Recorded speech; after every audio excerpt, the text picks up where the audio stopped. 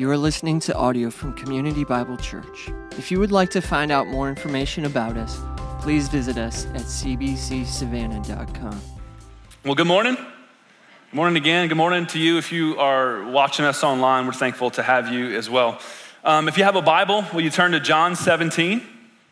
John 17, if you're an overachiever, maybe you want a Bible drill in your day and you want to put a finger also in Luke 10. We're going to spend most of our time in Luke 10, but I want you to see something first in John 17, and we'll get there in a minute. I don't know about you, but it's hard for me to believe that it's August already. Anybody?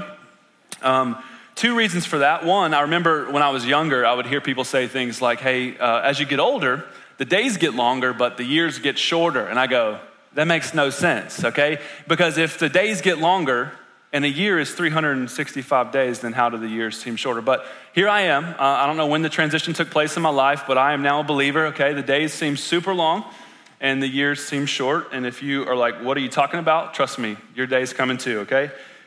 Here's the other reason it's hard for me to believe it's August, because August is typically an exciting time of year, at least for me, all right? Because summer vacation is kind of dwindling, all the vacations, and people are coming back. Maybe this is because I've spent so much of my life in a college town, but there's just this energy that comes back into the city in the fall, right? Where you have school starting and back to school shopping, and you get your new sneakers and you're feeling good about yourself, you know, and football is what, just like a month away at that point? Amen? Nothing? If I can't get a go, dogs, guys, we have no chance this morning, okay? But anyways, there's this energy that comes with that. There's a momentum that you can feel, and it's the same way in the church. So typically around this time of year, we're getting excited, man, because we're getting ready for our fall launch, and we're going to start a new sermon series, and our student ministries start back, and kids ministry and ministry in the neighborhood, launching new community groups, all these types of things, this energy and this excitement that typically happens around this time of year. But this year is different, right? It's hard to believe that it's August because you can't feel that energy. You can't feel that excitement. And I get it, right? Of course this year's different. We're in the middle of a global pandemic. Maybe we're toward the end of it. Maybe we're in the middle, who knows? And you can argue all you want about statistics and, you know, mainstream media is worse than, they're making it worse than it actually is. I don't know. We all have our opinions on masks, I know, because I've seen yours on Facebook. But like, regardless of where you land on that spectrum, the reality is this year is different. And I don't know about you, man, but I am tired. And I don't just mean sleepy, although that's true too. So if you feel inclined to pray for my wife and I that our 5-month-old daughter will sleep through the night, please do so. But when I say I'm tired, I mostly mean that I'm weary. Anyone else just want to hit the reset button on this year? Remember when you were a kid, you're playing video games, you get to a spot that you're like, I just don't like the way this is going. Boop, like reset. No problems, right? I wish we could do that on 2020. I wish we could better yet, just skip to 2021 altogether, okay? Because it seems like everywhere you look, things are broken. Everywhere you look, there's division and hostility. And maybe it's just me, but in my lifetime, I've never experienced division and polarity like I see in our culture right now. When everyone's against everyone, it seems like. And if I'm honest, I wish that we could just snap a finger and have things go back to normal. And if it were up to me, I would. I promise you. It'd be done, right? We'd have football come. Everything would be just the way it was. But here's the thing. It's not up to me. And you know that. And it's not up to you either. But we have a theology, a belief that there is one who does have that power. That we have a sovereign God who, without lifting a finger, he spoke the entire universe into existence, right? Everything from the most distant planet and galaxy all the way down to the most microscopic virus. God is in control. He's in complete authority over it all. And we believe there's nothing outside of his knowledge or his control. And since that is what we believe, I think there are several implications for us as believers in Jesus and followers of Jesus.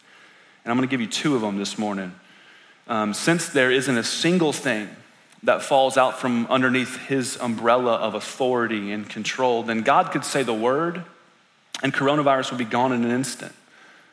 God could say the word and in a moment, the actual cure for the eradication of this disease that's killing hundreds of thousands of people worldwide, the cure for that could just pop into the mind of every physician on the planet if God said the word. And since God has that type of power and authority, here's the first implication for us, for you as a follower of Jesus, is that we should be asking him to do it. We should be asking him to do it. And maybe I talked to a few people after the first service and I just go, I know that God can do that, but I feel convicted and challenged personally that I haven't really been asking him to do that. Asking him to heal us, right? As people who've been rescued out of our sin and adopted as sons and daughters of God, as children who have a loving Father who has all authority and all power, we should be asking him to bring healing, to restore what is broken in the world. And so I know typically in this time, you've transitioned in your mind and you go, now I sit and I listen to a guy talk to me, but we're gonna do something different instead right now. We're gonna do the best thing that we could possibly do. For the next 1 minute, we are gonna pray. I'm gonna ask you to pray and ask God to do what only he can do, that he would protect us, our church, he would protect you, your family, he would protect our city, our nation, that he would bring a cure, healing, whatever the Spirit stirs in your heart and mind. I'm asking you to pray. If you wanna pray with your spouse or friends, family next to you, feel free to do that. If you wanna pray by yourself, feel free to do that. I'm gonna give you just a few seconds here to pray and then I'll wrap us up. Let's pray together.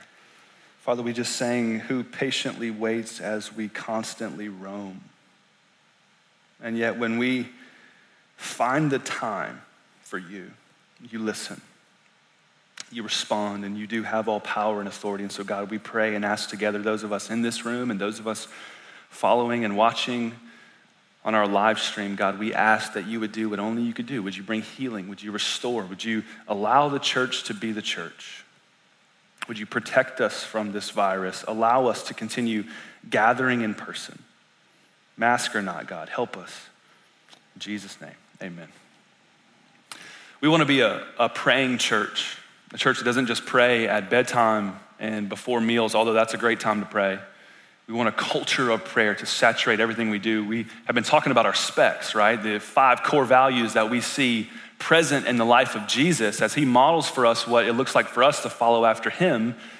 And we call them specs, right? Scripture, prayer, engage, community, and stewardship. And there's no linear order to that. We just mean that we want prayer to be a fabric of everything that we do. And so it's good for us to take time in the middle of a sermon to pray and petition God to help us because he's the one who can. Here's the second implication of if God could say the word and coronavirus would be gone in an instant, then God could also say a word and you and I could be gone in an instant. And I don't mean that we would no longer exist, although he could do that also. I mean that we wouldn't be in this world anymore. God could say the word and we could be with him in glory. And this is an interesting idea. I don't know if you've ever thought about it, but life in this world is difficult, right? Coronavirus or not, because of sin, right? Life in this world is difficult. So why wouldn't God just bring us home? Why don't we just appear with him in heaven as soon as we place our faith in the life, death, and resurrection of Jesus? Why are we here, right? Well, Jesus himself actually addresses this idea as he's praying to God the Father. So he's in the garden. This is John 17. Hopefully you're there. He's in the garden. He's less than 24 hours away from going to die on the cross for sins that he didn't commit, sins that you and I committed. He's 24 hours away, less than that. And he's praying to God the Father, the Bible says, for his disciples, which we've said in this series are followers. So he's praying for those who would follow after him with their lives. And in verses 14 and 15, he says, I know the world is going to hate them. So he's praying to God the Father for us, you and I, followers of Jesus. I know the world will hate them because it hated me. And then in verse 15, he says, but do not take them out of the world. And that's a problem for us. Why would Jesus pray that? I know the world's going to hate them, but don't take them out, right?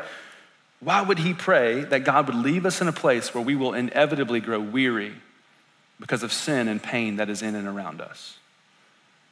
Well, he answers that question for us later in this prayer. In verse 18, this will be on the screen. He says this, as you have sent me into the world, as you, Father, have sent me, Jesus, into the world, so have I sent them into the world. What this means for us is that we have not been left by God in a broken world. We have been sent by God into a broken world. And I hope you see the difference there because it is huge. This is why God doesn't just snap his fingers and when we believe in him, he doesn't just beam us up into heaven, right? Just automatically. It's because we've been sent by God. Church, this is who we are. This is our identity. This is our purpose, that we have been given right standing with God through the person and work of Jesus. And every single one of your sins, our sins, past, present, and future, have been paid for in full on the cross of Jesus Christ. And as a result, we are adopted as children of God, sons and daughters of the Almighty God of the universe, which means that we are the church. We don't just go to church, we are the church. We've been commissioned by him to represent his interests in a world that hates us, to bring the hope of Christ into a world that is so easy to see it's broken and it is full of division and hostility. We've been commissioned by him, sent into that madness to bring order and goodness and God's love. Jesus says, despite all that brokenness, I'm sending you into those spaces. And so like I said earlier, I'm weary.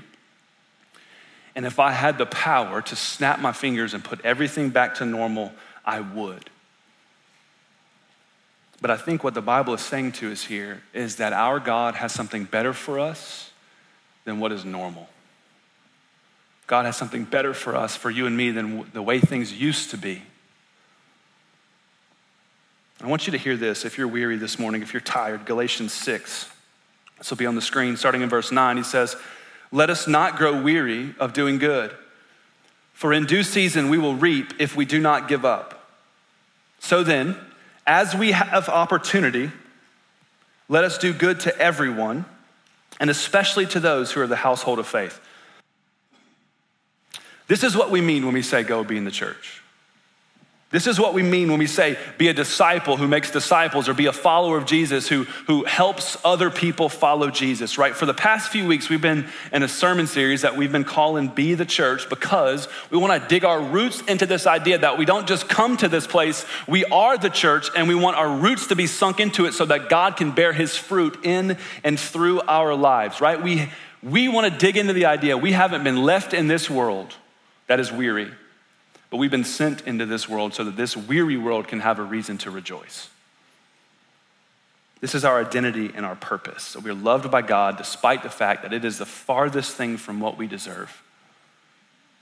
The farthest thing from what we deserve. We are loved by the God of the universe. And as you and I, together, as we become increasingly convinced that this is actually true about us, that you right now, not some future version of you, but you right now are loved by the God of the universe because of who Jesus is and what he has accomplished for you. As you are convinced of that, you will be compelled to share that love with the people around you.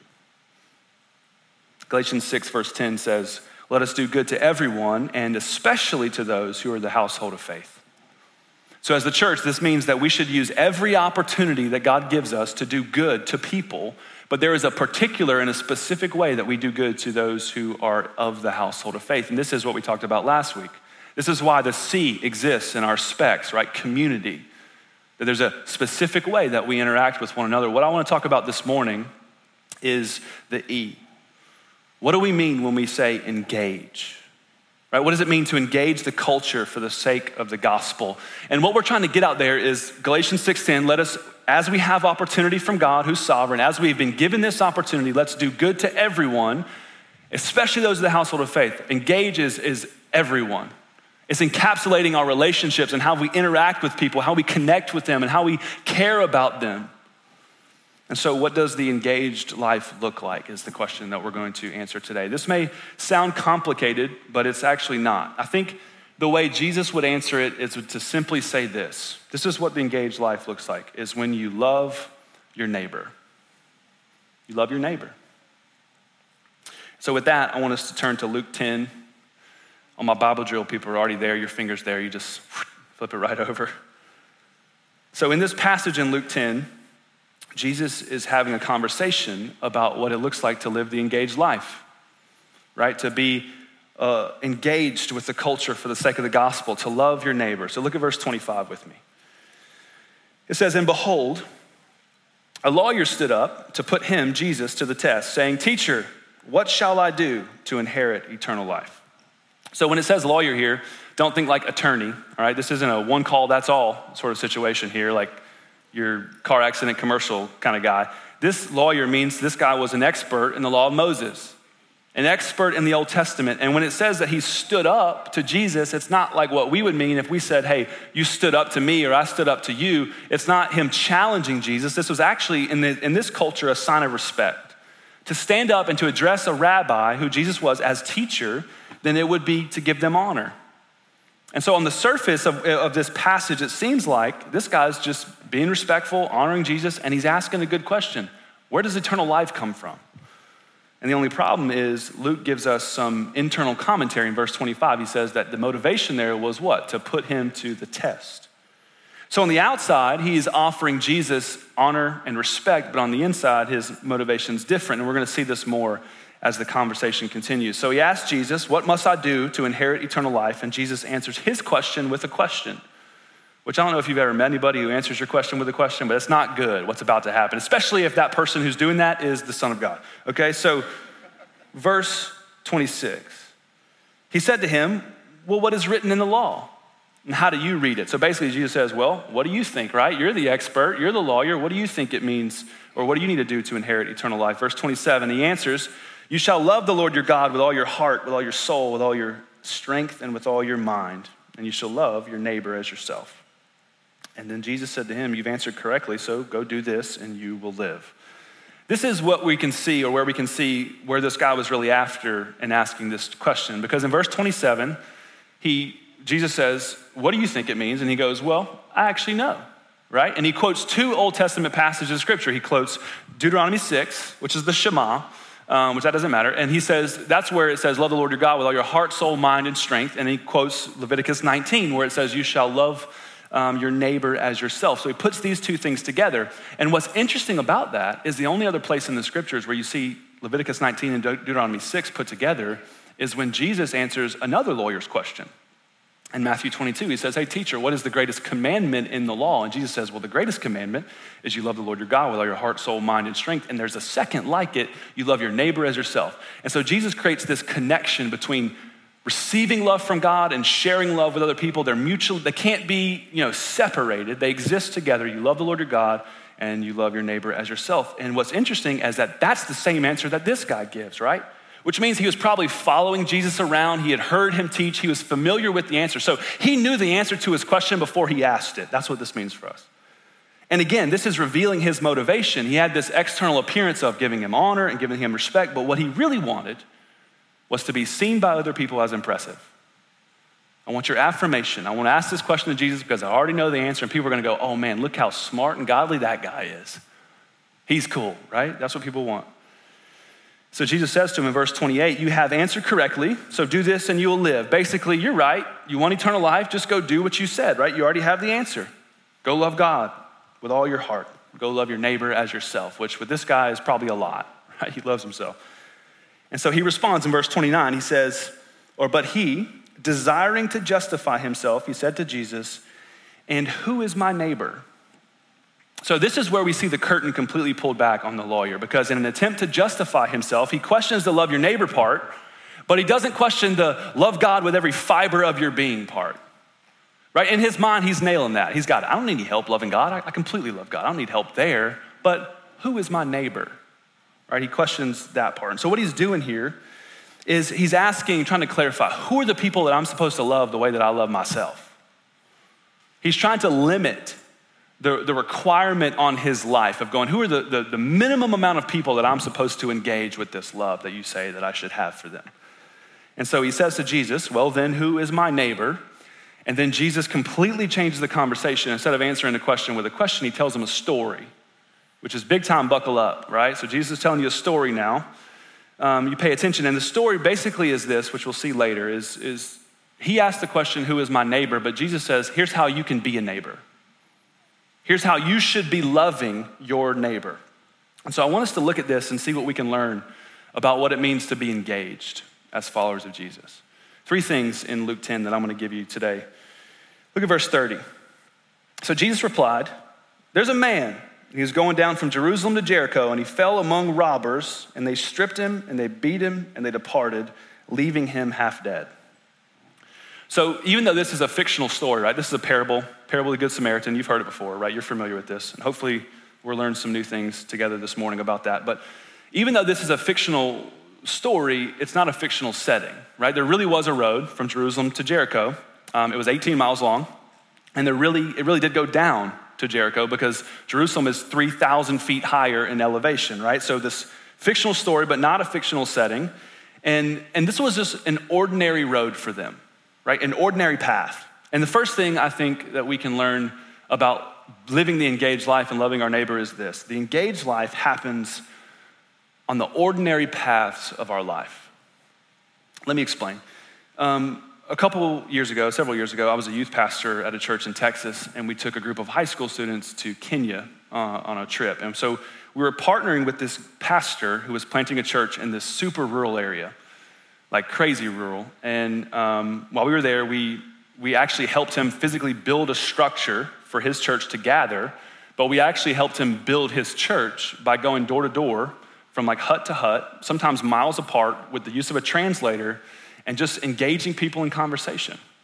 And just, how are you? Hello, what's your name? Getting to know you, whatever. And inevitably, they would ask, hey, what are you doing there? What are you doing here? And we would share with them about why we were there. We're here because we believe that there really is a God. And that you really have, and so have I. We've sinned against him. And the only way for us to be reconciled to God is he sent his son to die for us. And this is the good news of the gospel. We would share with them the good news of the gospel going, this is why we are here. Because we want you to know this, and we want you to know there's a man who's planting a church in your community. And it's about to get started, and we'd love for you to come with us. And so it was this incredible experience, right? I saw God move in amazing ways on that trip. But here's the thing. Those paths that I walked from hut to hut were anything but ordinary for me, right? Anything but ordinary. And yet, when people asked me, what are we doing there? There's no question in my mind. My purpose for being there was completely clear, and as awesome as that opportunity was, we read earlier, Galatians 6 says, let us not grow weary of doing good, and as we have opportunity, as God gives us opportunity, let us do good to everyone. And my question for us this morning is, how much more opportunity do we have on the paths of life that we walk every day? Every single day, the ordinary paths.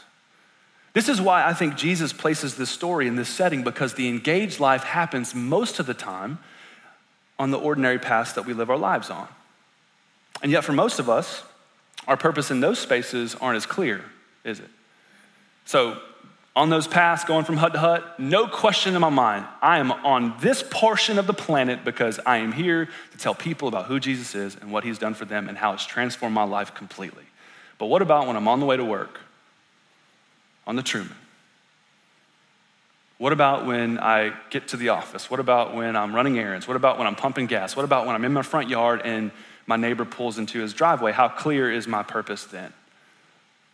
And earlier we saw that Jesus says, as the Father has sent me into the world, so I am sending you, which means that with every bit of intentionality that God the Father purposed and sent the Son into the world to take away the sins of the world, with the exact same intentionality and purpose, Jesus has sent you to where he has you in the world. Every ordinary path of your life is purposed by God. Your neighborhood, your apartment complex, your classroom, your cubicle, and on and on and on I could go. The engaged life happens mostly on the ordinary path. And I say mostly because there are times where God wants to get us off the ordinary path of our life and just change the way we see how big and great his love for us and for his people are. But if you've ever had an experience like that where you saw God move in a way that was off your ordinary path, or if you didn't, you can ask somebody, I promise you, you come back home to your ordinary paths far more convinced of God's love for you and far more compelled to share that love with the people around you. I think this means for us that when we're considering what house to buy, what job to take, right? I think it means that it has to be more for us than which one pays the most. Which one has the best school district? Which one has the countertops that we like best? And it's not because God doesn't care about school districts and our countertops, right? He does. It's just there's something bigger going on, that our primary purpose in our life is not to have nice countertops or even for our kids to go to a great school. That we've been sent by God, commissioned by him to bring hope to a world that is weary. And we're over here going, but what school's best? Has to be more than that. And again, I want my kids to go to good schools. That's not what I'm saying. Because there's something deeper than that motivates us deeply. If the essence of Christianity is loving God and loving our neighbor, if the greatest commandment is to love God with everything we have and love our neighbor as ourselves, then it is not enough for us to go to church, love our family and friends, and then just smile at our neighbors on the occasion when we can't ignore them. It's not. Jesus has sent us into this world. He hasn't left us here. The engaged life happens on the ordinary path. So back to Luke 10, Jesus says there was a man who was traveling on this ordinary road alone, and he ends up getting robbed. And it wasn't just a, hey, give me your wallet kind of situation, let me go about my way. They take everything he had, they take the clothes off his back, they beat him, and they leave him for dead in the ditch, right? And then I think we can all agree that's a bad day, right? Yes, it is. If you're questioning that, then you need to wake up. Here we go. Then Jesus says, as he's lying there unconscious in the ditch, 3 different guys come to where he was. And the first man was a priest. So this man was top tier religious elite in Jewish culture. He was a mediator between people and God. And so when they heard, here comes the priest, they hear, dun, da, da, da, the hero's here, right? Of course he's gonna do what's right, but then look at verse 31. It says this, when he, the priest, saw the man, he passed by on the other side. So he makes an intentional decision as he sees this man who could use his help to move away from him rather than moving toward him. And then here comes the second guy, verse 32. So likewise, a Levite, and Levites were like JV priests. They were religious elites as well, just not quite up there with priests. When he came to the place and he saw him, he passed by on the other side. And then verse 33 says this, but a Samaritan. So right about now, there would be a gasp in the audience that Jesus would have the gall to use the word Samaritan. So without going too deep into it, Jews hated Samaritans, Samaritans hated Jews, right? And there were ethnic reasons for that, and there were racial reasons for that, but Jews hated Samaritans, right? And look at what he does next. But a Samaritan, verse 33, as he journeyed, he came to where he was, the man in the ditch, and when he saw him, he had compassion. And he went to him, and he bound up his wounds, and he poured oil and wine on them. And then he set him on his own animal, and he brought him to an inn, and he took care of him. And the next day, he took out 2 denarii, and he gave them to the innkeeper, saying, take care of him, and whatever more you spend, I will repay when I come back. This is the second thing that we can learn about the engaged life. It's the engaged life is full of expense instead of excuses. It's full of expense instead of excuses. Here's what I mean. There's a striking contrast between the response of the Samaritan and the response of the priest and the Levite. They all see him. Priest and Levite move away from him intentionally, and the Samaritan moves toward him, which means the Samaritan willingly takes on the expense of taking care of this man, but the priest and the Levite make excuses. And so maybe you're like, what version are you reading, Pastor? Because I don't see any excuses here in my Bible. Well, remember who Jesus is telling the story to, right? A man who sought to justify himself by asking the question, well, then who is my neighbor? And then here you have this story, a priest, this top tier religious elite who rides by this man. He has an opportunity to help, but instead he makes an intentional decision to go to the other side of the road. He just goes on his business. He's full of excuses in that moment of why he shouldn't be the one to help in that situation. And here's why. Because chances are, if a priest was going from Jerusalem down to Jericho, he was leaving after just being ceremonially cleansed, right? Purified for the work of an office of priest. And so there are all these rules and regulations about what had to happen. And it took a long time and it was a really expensive process. And so he's going back to Jericho to do his job, to make sacrifices for the people, for their sins, and to receive offerings for God. And so if he tried to help this man who looked dead, and he touched the man, and it turns out he was dead, then he would have to go all the way back to Jerusalem, go through the whole process again. If the man wasn't dead, but he was just bleeding and he got some of his blood on him, there was a law that said that a priest got someone else's blood on them, they would have to go all the way back, be repurified, re-cleansed, expensive, long process. It meant he couldn't do his job. He couldn't pasture his flock. He couldn't receive the offerings. It meant he couldn't provide for his family for a couple other weeks, right? He has all these excuses. And so he sees this man, and instead of moving toward him, he moves away.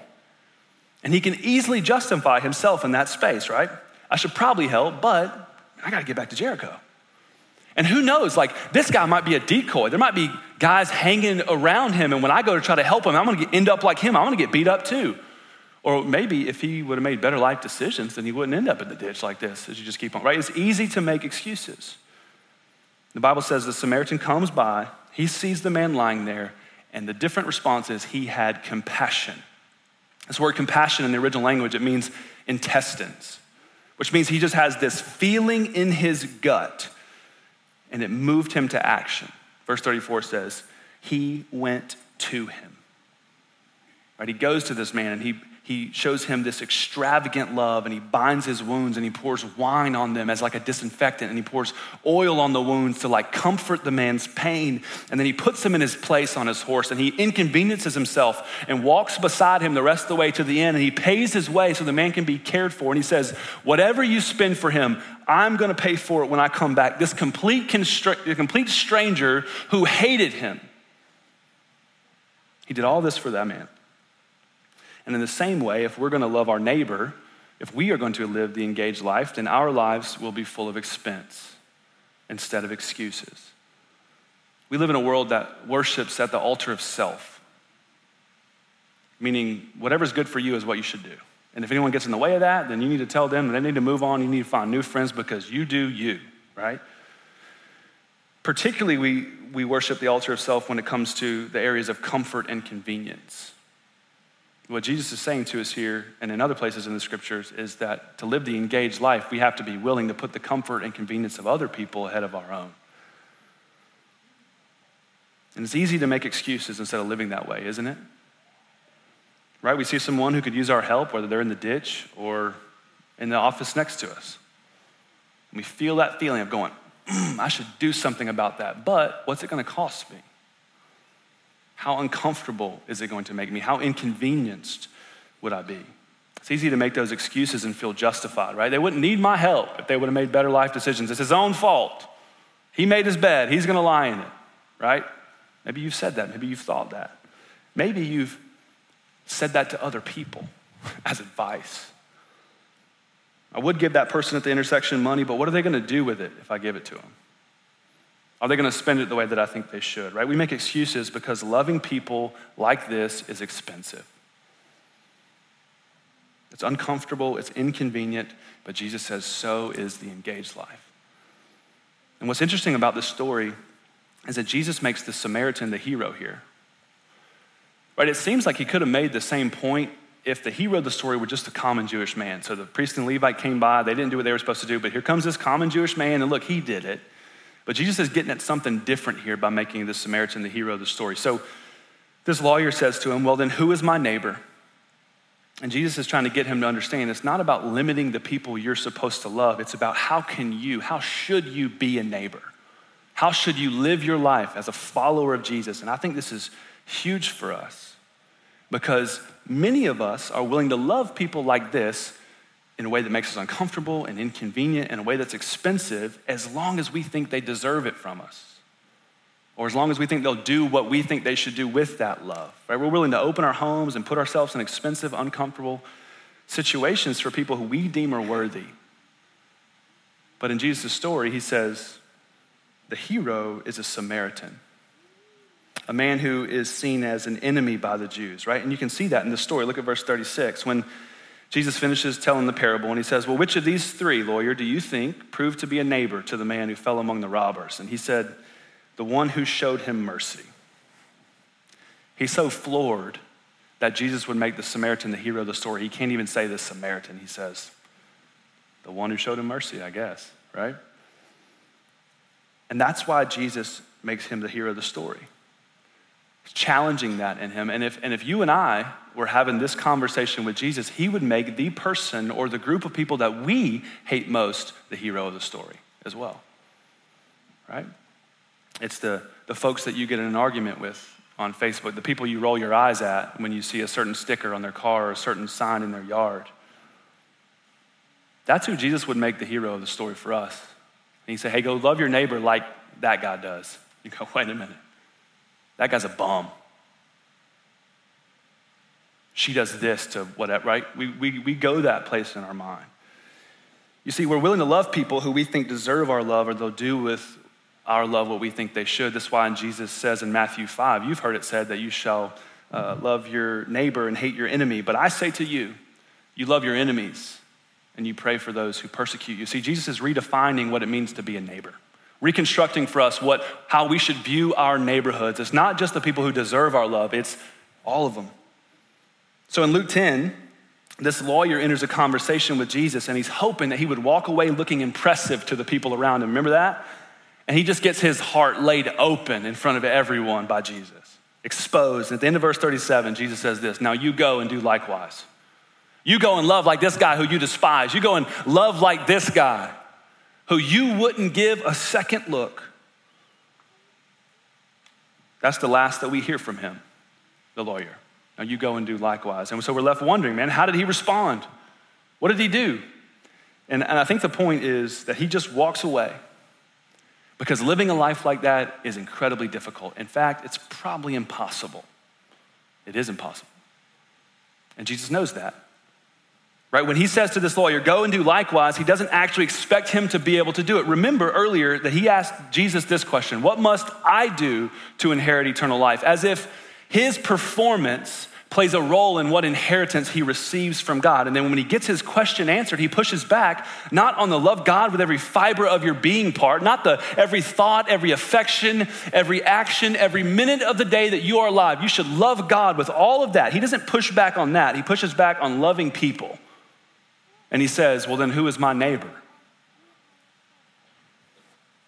Jesus answers him with a story to teach him that your neighbor is even the guy you hate. Let me just change, even the guy you despise. More palpable language for us. He just walks away from Jesus because living like this is impossible, and Jesus knew that. So we started this series, and we said that we have a tendency to skip over the be of being a disciple, and we want to move to the do.